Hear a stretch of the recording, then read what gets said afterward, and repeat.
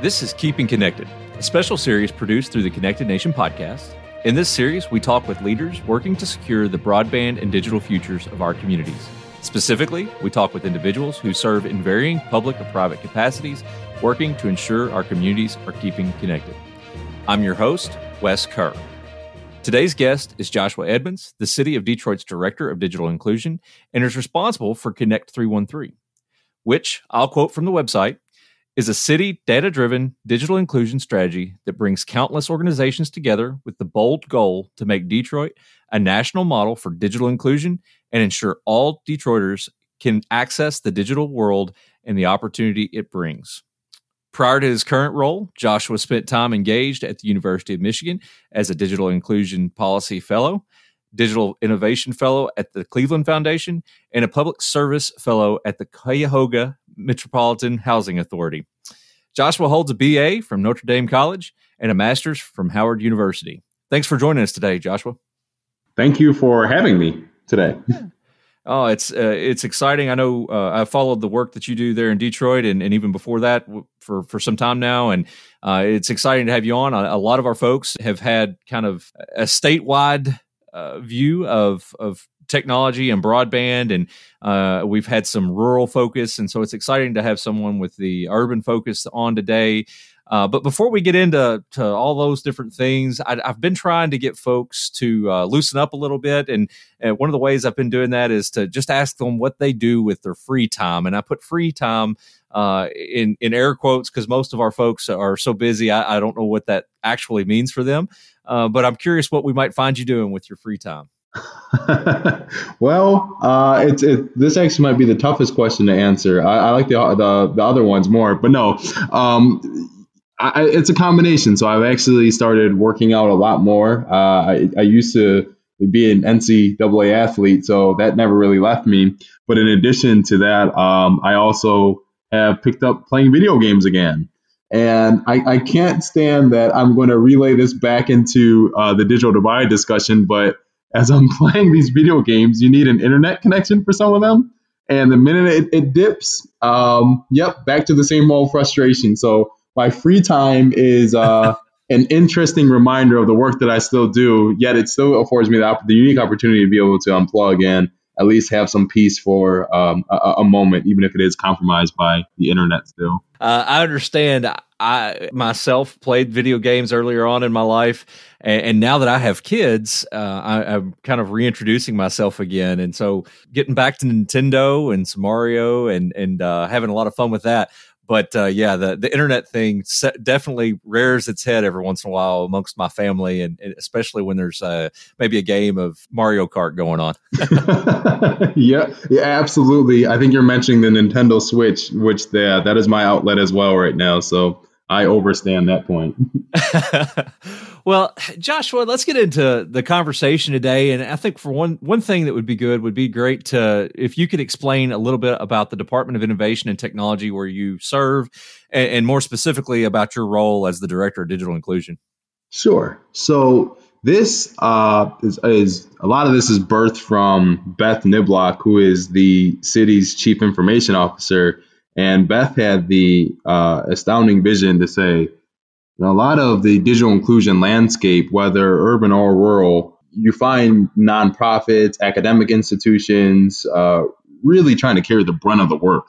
And she said, what would happen if we had a municipal government, specifically one person, that every single day they woke up and they went to bed and the only thing they thought about was the digital divide? What if we did that? And contextually, I have to give her credit, because if municipal government is an aggregate of federal spending allocated from the state level, and you don't have that spending, for digital equity in an urban context, and even in a rural context, what in the world is a Director of Digital Inclusion supposed to do?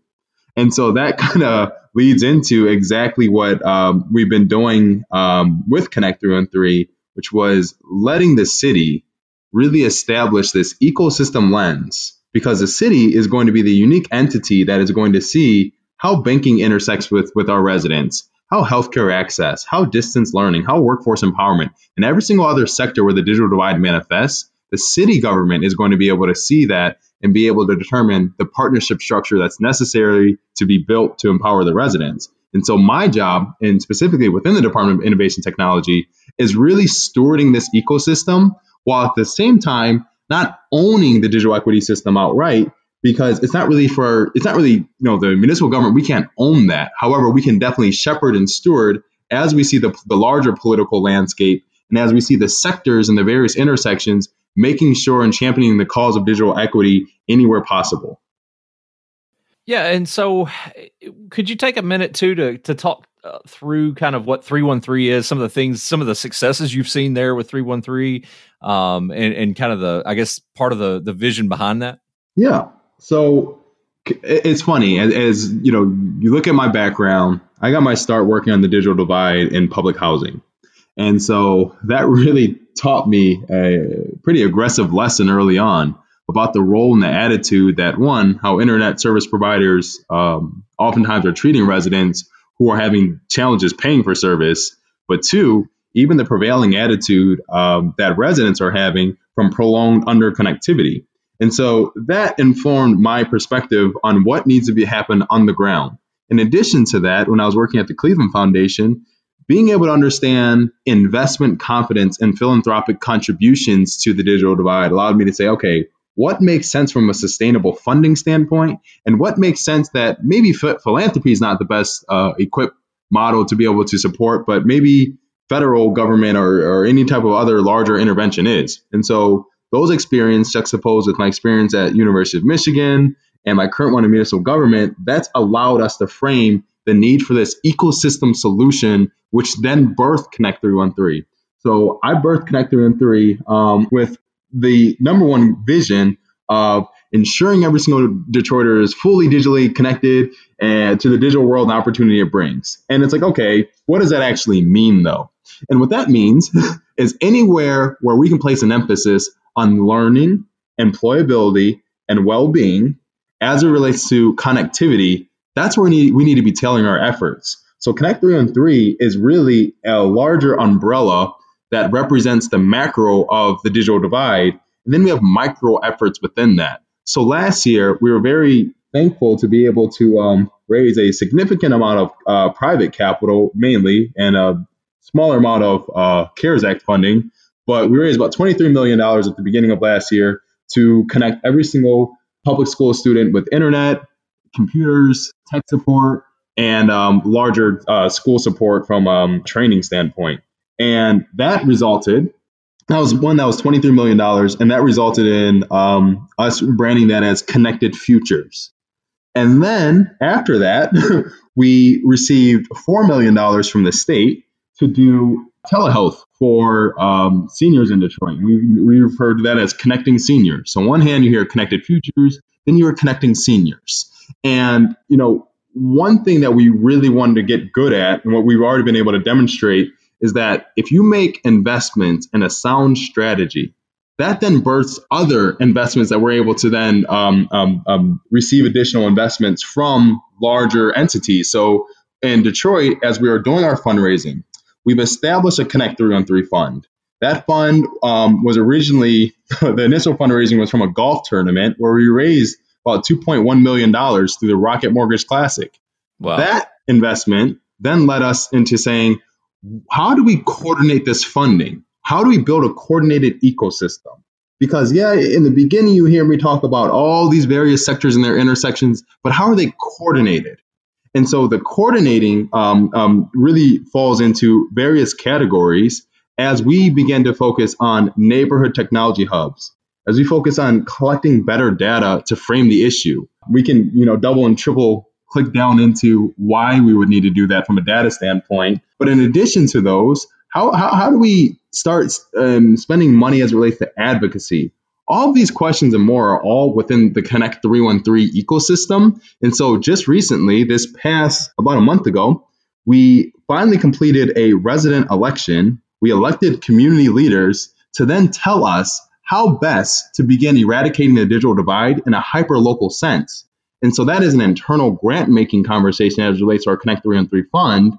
But at the same time, we're looking at another round of telehealth funding from the FCC. We're looking at various other initiatives that are lining up in the federal level that afford urban and rural communities the opportunity for additional federal funding. And so what we're doing within Connect 3 and 3, on one hand, we're focusing on how do we internally coordinate and power our ecosystem, but at the same time, how do we externally attract additional resources to then make this work much more sustainable and give it the level of decorum that's needed to sustainably bridge the digital divide. So if there's one way to look at Connect 3 and 3, it is an ecosystem comprised of various actors and a community governance structure that is, on one hand, empowering the community by lending a voice, aided with internal resources that we've been able to fundraise from the internal ecosystem, but at the same time, externally looking at grant-seeking opportunities for us to be able to leverage the current political momentum for hyperlocal impact. Connect 313 mission statement makes notes of making Detroit a national model for digital inclusion, and that's a bold statement to be certain, and one worth the resources and effort necessary to make it happen. How do you feel about progress towards that goal, and what are the needs for achieving that goal beyond where you all stand now? So I think even before I go into that part, I'll say that the reason why the national model, where did that come from? That honestly came from, one, us acknowledging the fact that if you were to look in 2019, where all your municipal directors of digital inclusion were, well, there was only one that was in Detroit. And so at that point, we already, by virtue, even if we didn't admit it, we were already having to say that we were going to be the national model, because we then had to justify the investment that was already made into creating this position. But if Detroit got it right and everyone got it wrong, that's awful for Detroit. That's awful for everything that we did. It needs to be replicable, because if we need this to scale and if we need those additional resources investing, we need to convey that investment confidence. And so we need to be that national model. We need to be operating at a level of decorum that then allows other communities to say, wow, Detroit did it, we can too. So what's happening right now? Baltimore just announced they're hiring a director of digital inclusion.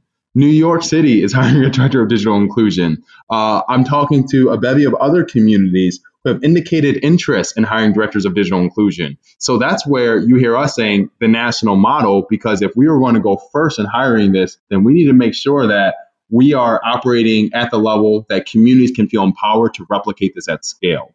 And so when we look at the progress indicator of where we are, so through this entire time, we've raised about $30 million. And we're definitely going to raise much more this year. There's no doubt in my mind on that. And the capital part is nice because it shows that we're onto something. But I would say that from a connectivity standpoint, from a data standpoint, I think that, certain people have a different definition of what it means to win here. And so for me, like the national model play, I think that was achieved almost last year when, I was thankfully and graciously invited to testify in front of Congress in January of last year. And that was, in my opinion, a defining moment because we were the only city invited to testify. And so at that point, I think the stage was set.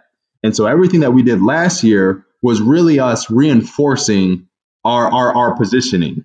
And so do we have a ways to go? Yes. Our mission says to put in place by 2024 the necessary initiatives that are needed for Detroiters to be fully digitally included.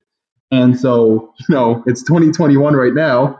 We are ahead of schedule as it relates to the amount of resources we've been able to acquire. I think a pandemic co-signed that in a way.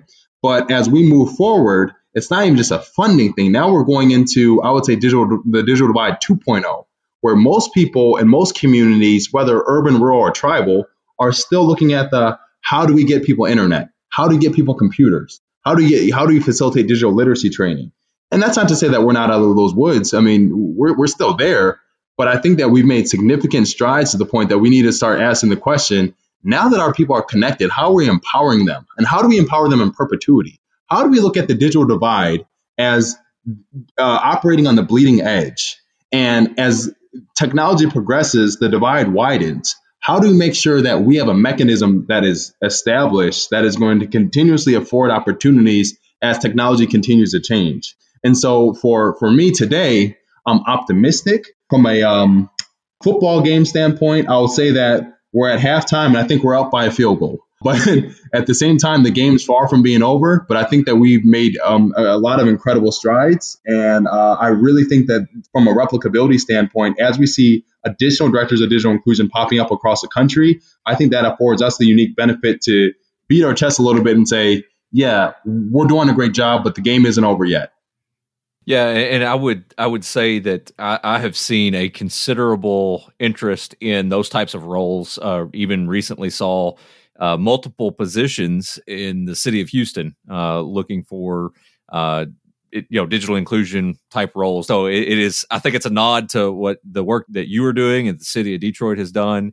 And as we kind of think through this, what would it be possible to discuss what you believe the commonalities are between urban and rural digital divide? And before we got on, we were talking a little bit, and it sometimes seems as though we're trying to pit these two different types of geographies against one another, put them in contention with one another when it relates to broadband and technology, adoption or access, adoption, and use. And so I'm just curious, what do you think some of the commonalities are? And then I think, once we discuss that, it would be good to hear your thoughts on how, smaller, I won't even say rural, but just smaller communities begin to replicate some of the work that you've done in Detroit. So, yeah, I love this question because it does give it a unique opportunity to clear the air. I think that the perception of the friction or potential infighting between the two camps, a lot of that has to do with just resource allocation. The federal government has really made a point to invest in connecting America. And I think we see that and we acknowledge that is a necessity. I think most of the practitioners, even in the urban context, will say, good, the federal government needs to prioritize rural investment. But I think what's happened is they prioritize rural investment to then saying we're not going to prioritize urban in any way.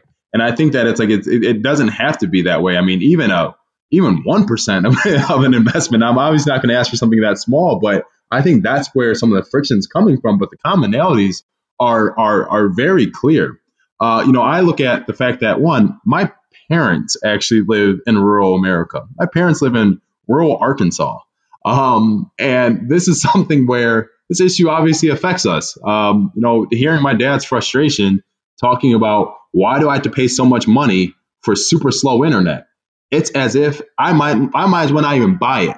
And I'm like, how pervasive that attitude is, one, in America in general, but in urban communities too, through digital redlining and disinvestment from your incumbent internet providers. How many people are actually living in areas with awful service, yet they're paying the same for people who are living in great areas? That's an attitude that persists amongst people who just aren't being prioritized. In addition to that, we can look at income. We can say that income is one heck of a indicator to ascertain whether someone has internet connectivity or not, or prolonged internet connectivity. So anywhere where you're going to find people living in poverty, rural and urban, they're going to be least likely to adopt.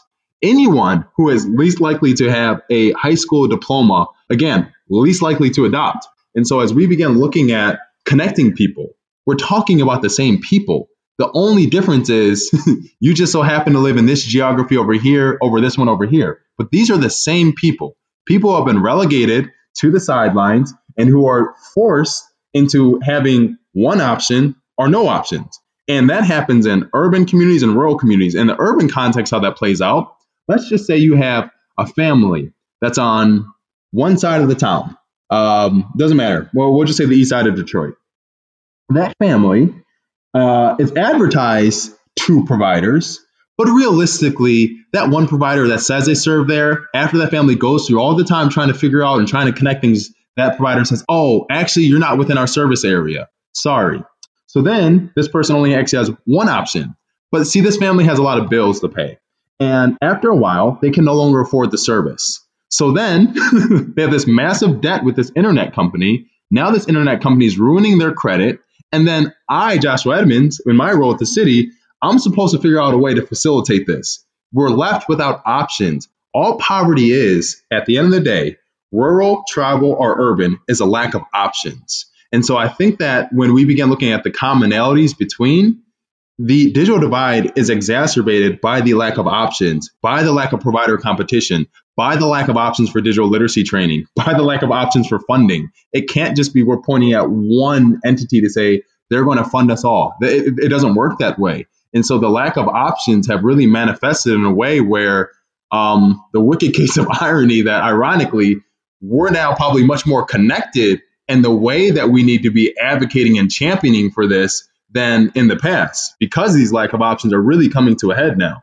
And so I think that from a, again, urban, rural standpoint, while yes, the challenges are different, yes, I know that the access problems are significantly more pervasive in urban and rural America, significantly. But there's still significant challenges in urban America as it relates to access. And both in the adoption piece, again, anywhere where you're going to find people living in poverty, those challenges are going to persist. No, that's great perspective. And certainly, we talk oftentimes about access, adoption, and use. And I can go in a community and begin talking with a group of folks and everybody wants to talk about access. And that's not to say that access isn't important, but it's, it's two sides of the coin, and you don't get the coin if you don't have both sides. Right. And so Right. Adoption and use is so important. And like you said, it's not just about literacy, but it really is, how do we empower and leverage these tools so that we have communities that are able to really thrive in the future, not just survive, but how can they thrive in the future by leveraging these types of tools. And like you said, when you have those kinds of pervasive issues, it behooves all of us to find ways to contribute and to elevate those issues so that we can, hopefully eradicate the issue. And so as we talk about that and move into that, do you have any kind of suggestions about, what we can all do to help be involved with projects like Connect 313 or for that matter, just helping solve this digital divide issue? Yes, and I think in your previous question, I think that there was a part that I didn't answer, which was, what can communities do? And I think this is part of one and the same. But the role that I played in Detroit at the very beginning, I couldn't put a finger on it, but I was advocating and I was hustling. I don't know how else to say it, but I was hustling. I was out there literally every single week, 4 to 5 community events after work. I'm going to churches. I'm going everywhere I can to try and build up this advocacy base, because for so long, we've been duped by our internet providers thinking that we as individuals, if I have an issue with my internet provider, I'm calling them. And if you have an issue with your internet provider, you're calling them. But where's the collective body behind you? If you're getting railroaded, are the American people really empowered by then? No, they're not. We're literally going as individuals to corporations. Where's your power there? But imagine if you had a whole entire community saying the same thing. Well, then it would force them to move, and it would force them to operate and serve us in that way. And so the first thing I'm going to say to any community that really wants to be serious about this, it's great to have a handful of advocates, but you need that community behind you. You need your businesses behind you. You need your residents behind you, all demanding and all on one page, one accord. The thing that we've done with Connect 313, we have an emphasis on values. A few of our values, are we're locally led, but we're expertly informed. So we're not going to turn away the expert counsel that's going to be afforded to us. In addition to that, we progress at the speed of trust. So as a lot of things that we're doing right now, there's so much distrust as it relates to technology, so much. Every single day, another identity that gets stolen, that trust is being compromised in this internet infrastructure. So the longer we go without trust being a value that we ubiquitously are going to hold up, then at that point, we're compromising our very movement and our momentum. And so as communities who are looking to engage, I don't care if you're a town of 10 people, you all get on the same page, reference the same data. I would get so infuriated when I would be going and I'd hear people saying 50% of Detroiters don't have internet of any kind. I'm like, where in the world are you getting that data? Because the more that I get up there and I'm saying, hey, no, it's about 25%, and then you get up there and say 50, that allows someone to discount what we're saying and say, oh, you guys don't even know what you're talking about. Talk to us when you're ready. And so the advice that I would give any community, small, medium, large, whatever, let's place an emphasis on the values. Let's get the shared language down. And maybe this is one that is probably afforded to some of the larger governance structures. But identifying that point person who is going to wake up and go to bed every single day thinking about the digital divide, and have that person within municipal government. And obviously, this is I've gone on record probably 30 million times at this point, but reconstituting the state broadband office would be nice for Michigan, because then that allows all of these local leaders to then be in line with the state priorities. And so if I'm a community right now, I'm looking at saying, as they're looking at doing their budgeting for the year, hey, it doesn't cost much, but can we get someone who's looking at broadband affairs in our community, someone that can champion this cause? Because if not, it's going to be more of the same, one resident versus one corporation. And America has taught us over and over again who is going to win in that instance. And so this is our way of saying, hey, there might be a way around this. There might be a collective empowerment plan in place that you might not be able to do everything Connect 313 has been able to do. You might not be able to raise $30 million, but maybe you don't need to. But at the very least, what we need to do is an emphasis on values, emphasis on data, and definitely an emphasis on holding public officials accountable, and at least empowering the public office to have this as a focus to champion this cause beyond their geographies. Joshua, there's so much that resonates with the conversations that we have at the local level with communities all over, not only Michigan but in other states as well. And I actually spent an hour this morning with two residents who are struggling with finding broadband service in the Western UP.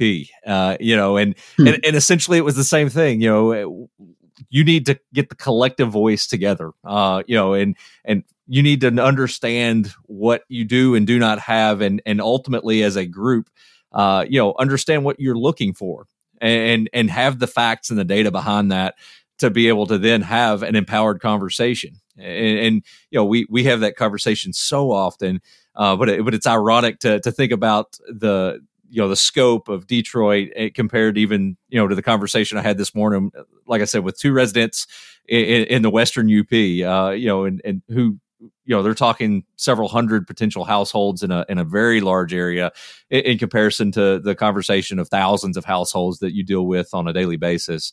So it's neat, and it resonates, and it isn't just an urban and rural dichotomy. It really is, Americans and people standing together and working towards these collective goals to find better connectivity, which ultimately has a huge impact, or will have a huge impact on our future. One of the things that I've brought up many times on this podcast, and when talking with communities, is that we are seeing literally before our eyes this shift from consumerism when it comes to internet and connectivity to a productive society, a productive environment that we're living in. And so much of what we do today will have a deep impact from new connectivity and new technologies as we move forward. And we must decide today how we're going to deal with that and how we're going to fit into that, and our communities can respond. And we don't have to lose the collective kind of makeup of what our communities are. Our communities can still remain unique and different, yet they can do so while thriving in a new digital kind of economy. And so appreciate the work that you're doing to move that ball forward, particularly in Detroit, but really as an example for our country and others. No, absolutely. And I mean, the only thing I would say in that, I've definitely gone on record saying that, because people have asked me, well, what would you say to rural Michigan communities that aren't connected in juxtaposition with Detroit that is semi-connected, as you might put it? And I just said, look, unconnected Americans are bad for all of us. Underconnected Americans are bad for all of us, because at the end of the day, that's one less small business purchase online. That's one less person leveraging telehealth. for us to get additional learnings for deployment. It behooves us not to have a connected Michigan. That's great for Detroit. A connected Detroit is great for Michigan. And so it's really difficult for me to even siphon and cut off and act as if it's not beneficial for me for that Western community in the UP to be connected. It's absolutely beneficial to me. It's beneficial to all of us. And I don't know why, for the life of me, we're not looking at it as it is. I know that you all obviously are, but for some of the other stakeholders that I'm talking to, it's like this. I'm like, the wedge is so unnecessary. It doesn't make sense because at any given time, my parents didn't grow up in rural America. Grew up in an urban city. They moved to rural America. So it's like, for any of us who are going to be moving around or doing anything, why in the world would we wait to connect people? Anywhere we can facilitate connectivity, we need to prioritize that. Yeah, absolutely. Joshua, is there anything else that you'd want to talk about today or that we haven't touched on? I think we could probably sit here the rest of the afternoon. I'm certainly enjoying the conversation, but want to make sure that you have an opportunity to speak on anything that maybe we haven't already touched on. The only thing that I would probably circle back to a bit more is I know I talked a bit about policy and specifically Washington, particularly under this administration. It seemed might be prioritizing the urban communities juxtaposed with rural communities as it relates to connectivity. But I think what precludes that is an emphasis on storytelling. So as we start talking about the communities who are most impacted by the digital divide, for practitioners on the ground who are wanting to make a difference in the community, one really big and easy way to do this is begin collating these stories and these narratives. And it doesn't even have to be, I'm going to go to the poorest of the poor in my community and glean stories from there. I think that we have to do a significantly better job. And this is an indictment on me, on Connector and 3. We've touched so many lives, but yet the stories that we're telling they're non-existent. Every now and then you might run across something, an article with media that we released, a podcast that we've done, but it's like we are not doing it consistently enough. So if we're looking at people in Washington saying, well, they need to figure it out. Well, the onus kind of rests on us, too, to empower them to figure it out. And so we can come up with sensible solutions all day and great, platitudes and talking points. But what's going to move people is those kids who are sitting at Taco Bell doing their homework using that Wi-Fi. That's the story. That's the narrative that is happening every single day in Michigan communities and rural and urban environments. But yet we're not collecting and mobilizing our senators with these stories. And so as I'm talking to, some of our senators sometimes, it's this, yeah, Josh, we hear what you're saying. We see what you're doing. Great. But we need to be able to make this personable. We need to be able to put a face to these issues. And I think that that's going to be a big focus for obviously us this year in Detroit. But I think that I would like to charge other communities who are listening to say, let's begin collating these stories and these narratives for us to then empower people in Washington to help change outcomes in our communities. Yeah, it's so true, and really part of the impetus behind even this podcast is to start bringing more awareness.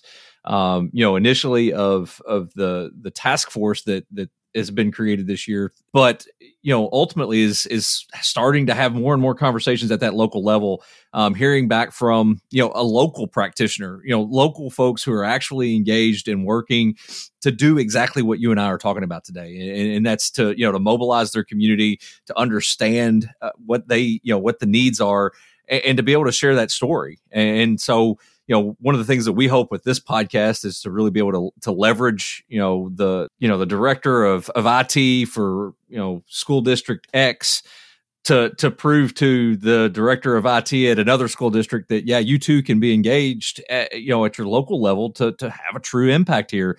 And that, obviously has its own trickle down effect when you start talking about communities, and our own personal networks, and those stories begin to impact and creates that, that understanding and really creates the narrative of the reality.